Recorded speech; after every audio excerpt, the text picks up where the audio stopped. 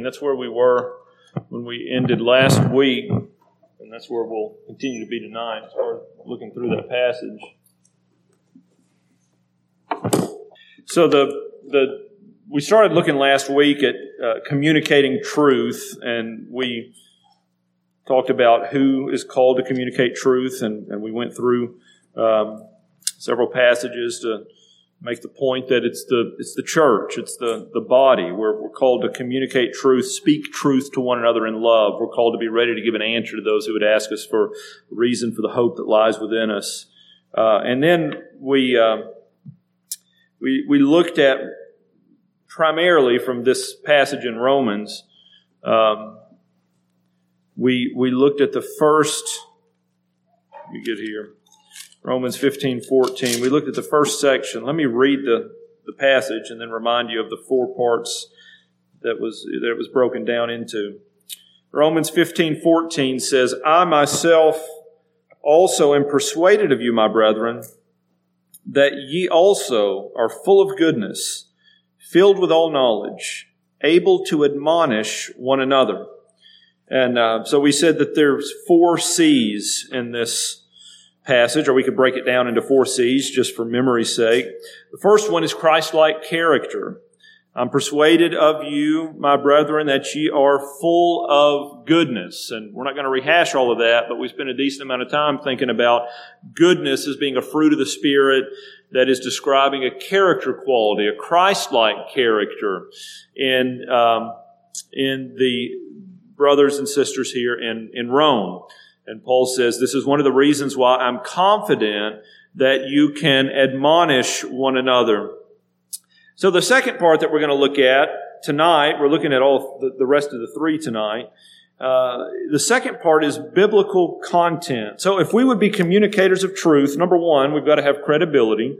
We tried to drive home last week that you could have the best message in the world, but if nobody believes what you're saying or nobody's receiving what you're saying, then it's not going to be very effective. So credibility, and then content. I myself also am persuaded of you, my brethren, that ye are full of goodness and filled with knowledge, or filled with all knowledge. This knowledge that Paul was persuaded that they were filled with was knowledge of the Scriptures. They were saints who had committed themselves to knowing Scripture. This is, as he's talking to the church at Rome here, he's probably primarily leaning on the Old Testament Scriptures. But look in Philippians 1. We were here not too long ago, a couple of months ago. In Philippians 1, this knowledge, Paul prays this prayer. We said whenever we were trying to focus in on the character piece that it's more than just abstract knowledge, and this Philippians 1 passage really captures that.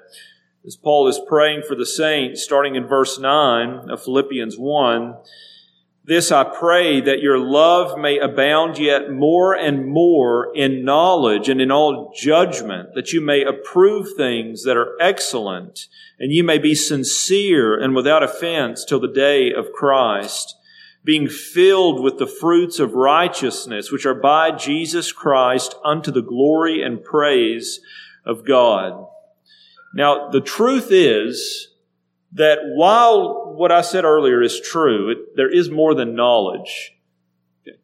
There are some Christians that never grow because they have no knowledge of Scripture, or their growth is limited, and it's due to a lack of knowledge of Scripture.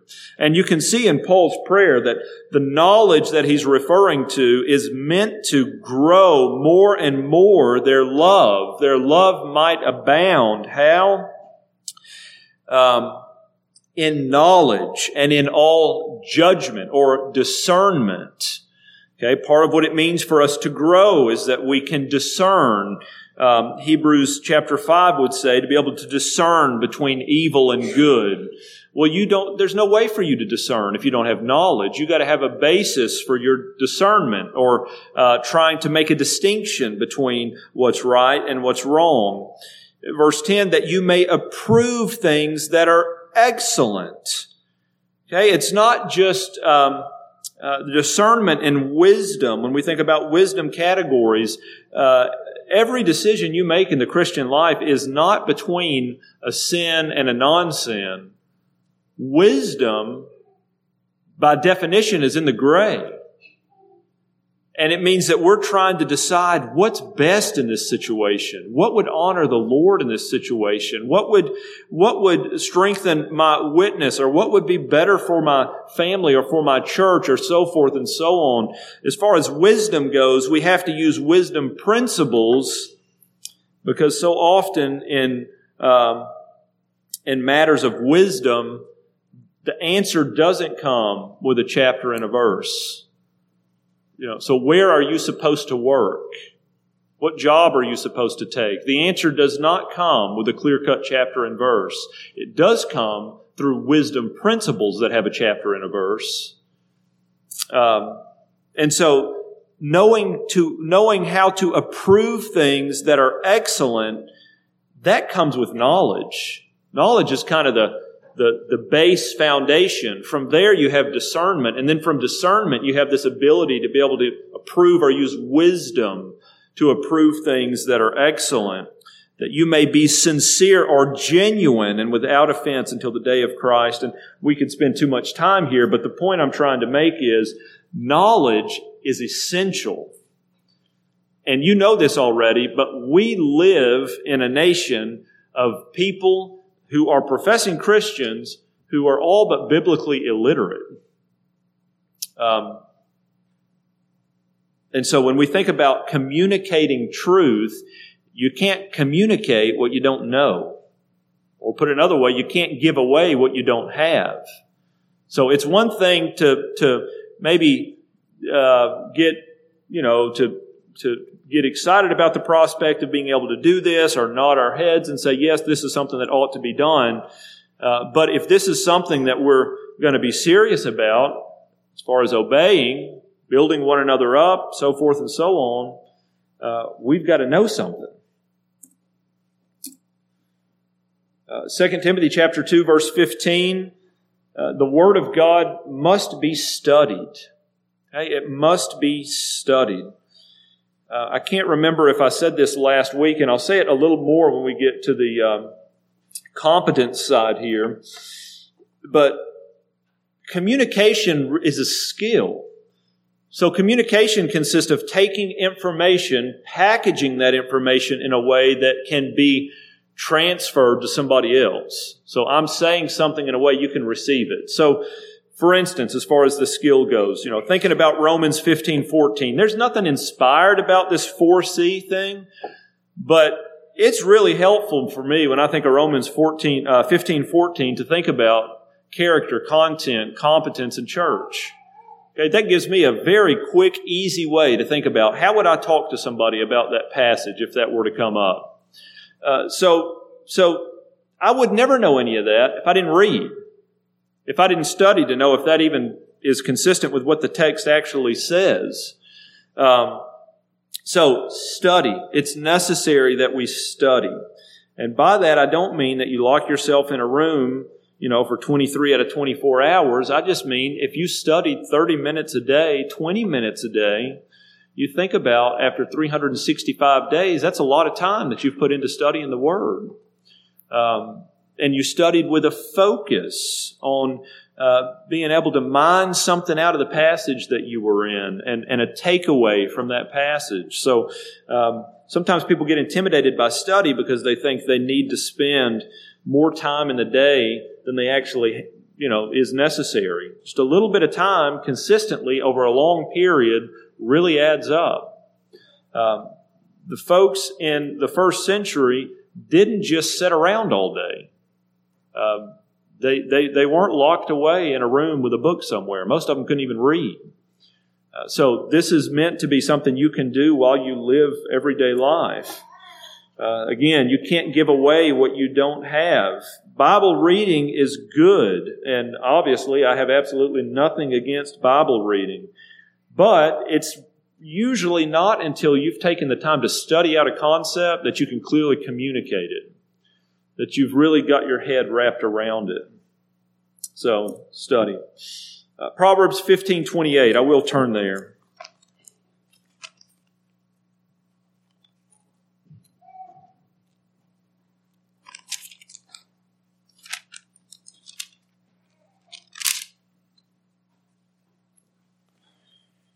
Proverbs 15:28. It says, "The heart of the righteous studieth to answer, but the mouth of the wicked poureth out evil things." Now, the point of this passage is that the heart of the righteous is taking time and attention to give an answer. He's studying out what his answer is going to be. He's not just shooting from the hip. You know, there are some folks who are quick on their feet and they can sound good even though what they're saying is not true. Okay, so just because we can shoot from the hip fairly quickly, and I tend to be pretty good at that, and so I've got to make sure when I'm talking that what I'm saying is rooted in Scripture. I can come back pretty quick. I'm pretty quick on my feet. And so in some ways, you say, well, that makes it a little easier for you. Well, not really. Sometimes it makes it even harder to be faithful because you got to slow down a little bit. You got to make sure that your response is more than just words, that it's actually informed by Scripture. So many people can't communicate truth very well, even if you're not quick on your feet. Many people can't communicate truth very well because they've never taken the time to know Scripture very well. And again, we've made this point, but just to reemphasize here, no one comes out of the womb with a head full of Bible knowledge.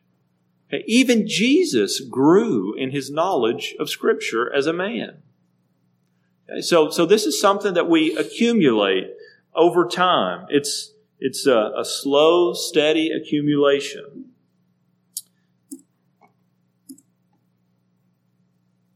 2 Timothy chapter 3, verse 16. We were here on Sunday. All Scripture is given by inspiration of God and is profitable or useful for doctrine, for reproof, for correction, for instruction in righteousness. And the point here is that the Word of God is useful to equip. The Word of God is useful to equip. As we're speaking truth in love to one another, the Word of God is useful. It means it's profitable. It's meant to be used. Hebrews chapter 4, verse 12. Hebrews chapter 4, verse 12. "For the Word of God is quick and powerful, sharper than any two-edged sword, piercing even to the dividing asunder of soul and spirit, and of the joints and marrow, and is a discerner of the thoughts and intents of the heart." The point that I'm making here, the Word of God can go where you cannot go. Okay, you can plant a seed. You can give somebody a passage. You can minister a verse. And it might go a day. It might go a week. It might go a month. It might go a year. But the Lord can use that seed that you've planted to start a work in somebody's heart. And by that, I'm just talking about bringing someone to conviction, bringing someone to the knowledge of truth, connecting dots for people with other Scriptures. The point is, the Word can go where you can't. And then Isaiah 55, 9 through 11, where God says that His Word will not return unto Him void. The Word of God can do what you can't do. And the point is that God uses His Word in ways that He has never promised to use your Word. Okay? God says, "My Word will not return unto me void, but it will accomplish all that I've purposed for it to do." And so don't be afraid just to let Scripture speak for itself. A lot of times we can become intimidated thinking, well, I can't explain this as well as I wish I could, or I can't elaborate as much as I wish I could, and so forth and so on. But as we strive to speak truth or communicate truth to one another, don't be afraid to let Scripture speak for itself. There are sometimes that people have questions about the Bible, and we don't really know how to reconcile those. A good example of that happened at Salt and Light when one of the speakers brought up the story of God sending a lying spirit to Ahab to encourage him to go to war. And the question was, well, if God cannot lie, how is it that God sent a lying spirit and Ahab was deceived and went to war? And the way that this guy answered the question I thought was fantastic. He went to the passage in, I think it's 2 Kings, and read it, or referenced it, and said, look, you ought to read it. It's a great story. And this is what it says. It says that the Lord asked, who will go? Who will deceive Ahab for me? And a lying spirit. It's there. And then you go and you see where the reality is that there's two things that God can't do. He can't lie and He can't deny Himself. So both of these realities are in Scripture. Now, how do you systematically put that together in a way that's we can comprehend? I don't know. But it's in Scripture. It's there. And so sometimes based on those kinds of tensions that we don't really know how to deal with, we can be overly intimidated and not say anything. Let Scripture speak for itself. Again, it can do what you can't do, and it can go where you can't go. Our job is not necessarily to defend God. Our job is to proclaim God. He's given us the Scriptures. And so often, if we're not careful, and you've probably seen folks do this in your life, if you've seen too many folks trying to explain hard things, if we're not careful, we'll start explaining away things and adding things to the text that are nowhere close to being in Scripture to try to tie some things together. Or we'll come up with this logical argument that makes sense to us, but's foreign to Scripture. So we shouldn't do that. If we're going to communicate truth, then we have to communicate no more and no less than what Scripture says on any given subject. And so that commitment will free you from trying to be something that you're not. And that's an encyclopedia of truth. That's not what you are. That's not what I am. We're called to proclaim what's here. So don't be afraid to let Scripture speak for itself. So that's content, biblical content. Now, number 3, competence out of Romans 15:14. You are able to admonish, or the word there could be translated instruct. Okay. Able is competent here. I myself am persuaded that you're able to admonish because you have this knowledge and you're filled with all goodness. Competent to instruct. Again, communication is a skill. Knowing truth does not make you a good communicator. You must also understand people.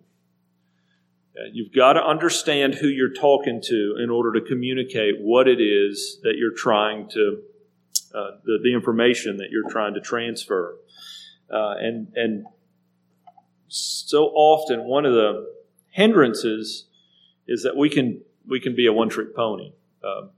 We have natural styles of communication that we gravitate toward, and that's where we stay. And we talk to everybody the same way, or we can.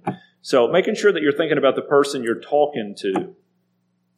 So here's a couple of things that might be helpful with that. Number 1, there is a difference between ministering truth and dispensing truth. You know, sometimes we can try to get all 66 books in 5 minutes, and that just is not going to work. A good rule of thumb is one truth at a time. Okay? One truth at a time. Most of the time, people need time to process what you're saying. Now, when I say one truth at a time, I don't necessarily mean it has to be one scripture at a time, although if you can take a scripture and minister that and unpack that for somebody, usually that's more helpful initially than taking them to 10 that prove the same point. So sometimes people are so busy trying to take what's coming at them that they're not really processing any of it. So ministering truth is actually taking a truth and parking it for a little bit and clearly trying to articulate what that is. Dispensing truth is just kind of throwing it out there. It's going from one to the next, to the next, to the next, to the next. Again, if you've been around very long, you've heard that before. You know the difference when somebody takes the pulpit and gives you an hour's worth of parallel passages. You know what I mean when I say that? This passage has something to say about anger, and the sermon consists of 150 others that have something to say about anger, but they never get around to saying anything about any of the 150 passages that they've just quoted to you. And then you know what it's like for somebody to get up, take a passage, and unfold it. Okay? One's helpful, and one will wear you out. Okay? You don't want to wear folks out. Cross-references are very good for studying. They're not that great for introducing somebody to a topic initially. All right, clarity. Clarity. Okay, so do people have a clue what you're trying to say? Sometimes that can be a tough one. How do we learn to grow in this area? Because again, all these things are skills, and I do believe, I don't think everybody is gifted in the same way, but I do believe that everybody can be a pretty good communicator. Because again, it's a skill. There are folks who have been teaching public speaking for years and years and years and years. And while you can't teach everybody how to be the best speaker in the world, if you teach somebody how to get a pretty decent intro together and how to come to a conclusion, bring their thoughts to a conclusion, and then fill in the middle with something that makes sense, you can be a pretty good communicator. So, clarity, thinking about what we're trying to say, and then really the way to know how clear you may or may not be is by asking questions. One of the questions I ask fairly often when I'm trying to communicate in an informal conversation with somebody is, is that making sense? Is what I'm saying right now making sense to you? What I said about that passage, does that make sense? Just because sometimes it doesn't. That was one of the, and I use this example at Salt and Light, but it's helpful to know when you're not making sense. Some of you may or may not remember, but I was preaching one of the chapters in Daniel, and we were having the afternoon discussion, and I said, anybody have any questions about the sermon from this morning? And Emma was brave enough to say, Brother Lewis, I didn't understand anything you were talking about this morning. Okay. That was helpful for me. I need to know that. I don't need to go do that the same way the next time if I do that. So inviting a little bit of feedback will help you. This is just a reality for most of us, most of the time, maybe 100%, I don't know. I have never said anything that didn't make sense to me at the time. If it made its way out of my mouth, it's because I thought it was making sense. It takes somebody else to come back and say, what? I didn't get that. So inviting a little bit of feedback can be very helpful there. Now, conciseness. Conciseness. Do you tend to take hours to communicate what could be said in minutes? This is an easy way to lose somebody. And again, conciseness is a skill. And how do you grow in this?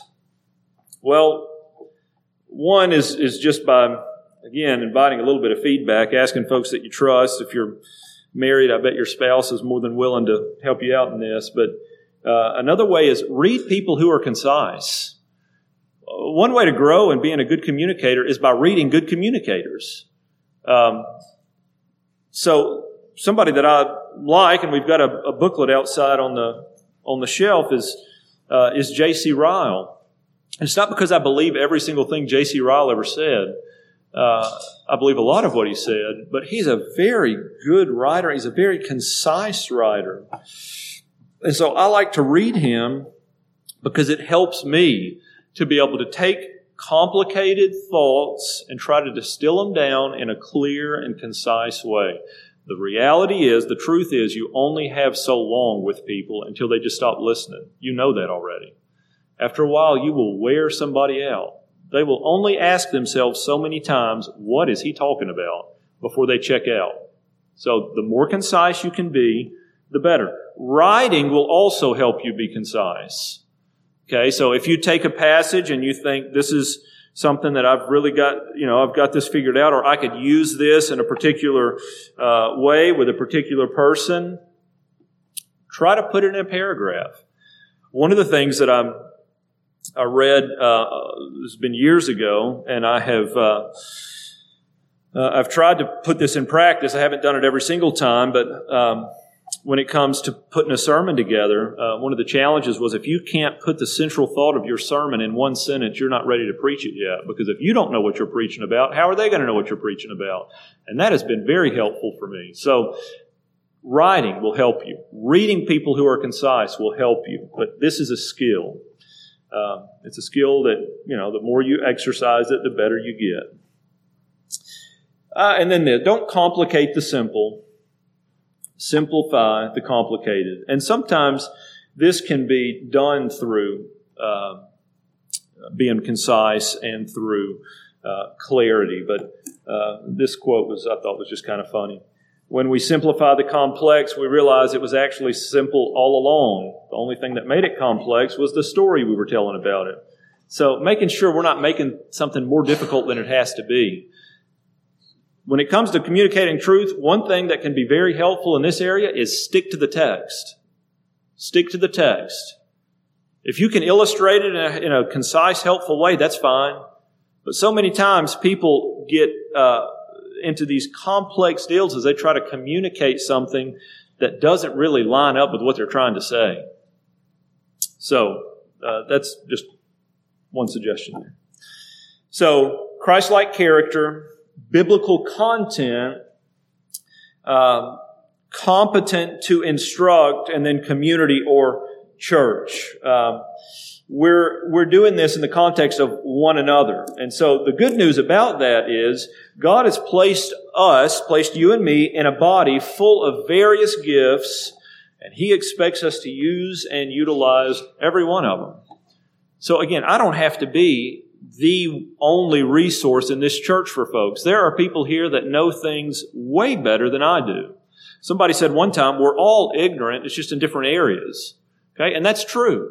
And so I don't need to try to pretend like that I know everything about everything, because I don't. But God has placed me in a body where there are people who are strong in areas that I'm weak, and weak in areas that I'm strong, and so forth and so on.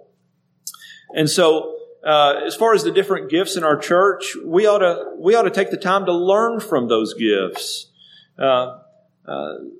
Know folks well enough to know what's their strong point. What do they tend to naturally be good at, and maybe try to figure out how they do it, what their thought process is behind it. Or maybe if you're talking to somebody who's struggling in a particular area, team them up with that person. Yeah, connect people with the various gifts in your church. Again, God hasn't put everything on any one person's shoulders. People that you're trying to minister to, that you're trying to speak truth to, they don't just need you. They need the entire body.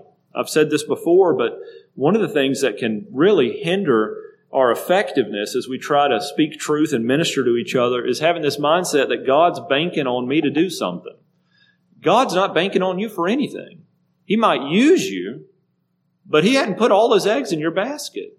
And so it's okay if you need to help someone find their way to somebody who can be more helpful than you in any given moment. That's fine.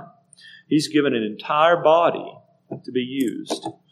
That was for them if they wanted to email me to get the PowerPoint. So that's it. Communicating truth through Christ-like character, biblical content, competence in instructing, and community or church. Anyone have anything on their hearts or their minds before we dismiss tonight? All right. Well, I hope that's been an encouragement to you. We will be looking at the last half, that's 7 through 12, of the Articles of Faith on Sunday morning, Lord willing. So encourage you to look over those before you come on Sunday. Let's pray and we'll be dismissed. Father, we are thankful to be part of your church. We're thankful, Father, that you've called us out of darkness into light. And Father, we're thankful that you have given us to one another so that we might be able to speak truth in love, that we wouldn't be tossed around by every wind of doctrine, but that we would grow up into our head, Jesus Christ. I pray that you would bless us to be faithful to this calling, to minister truth to each other, to disciple and evangelize. And I pray, Lord, that you'd bless us to grow in these skills, knowing that you're not banking on us, but you might use us, and this is what you've called us to. I thank you for this church. I thank you for your work in this place, and I pray you would continue that work in Jesus' name. Amen.